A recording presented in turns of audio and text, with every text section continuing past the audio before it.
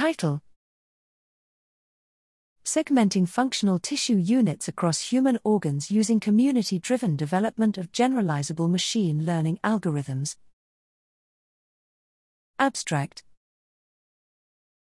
The development of a reference atlas of the healthy human body requires automated image segmentation of major anatomical structures across multiple organs based on spatial bioimages generated from various sources with differences in sample preparation. We present the setup and results of the Hacking the Human Body Machine Learning Algorithm Development Competition hosted by the Human Biomolecular Atlas, HuBMAP, and the Human Protein Atlas, HPA, teams on the Kaggle platform.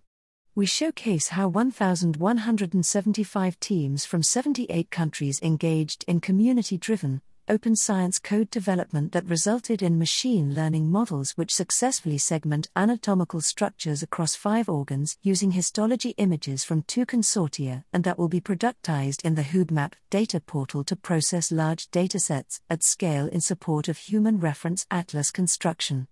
We discuss the benchmark data created for the competition, major challenges faced by the participants, and the winning models and strategies.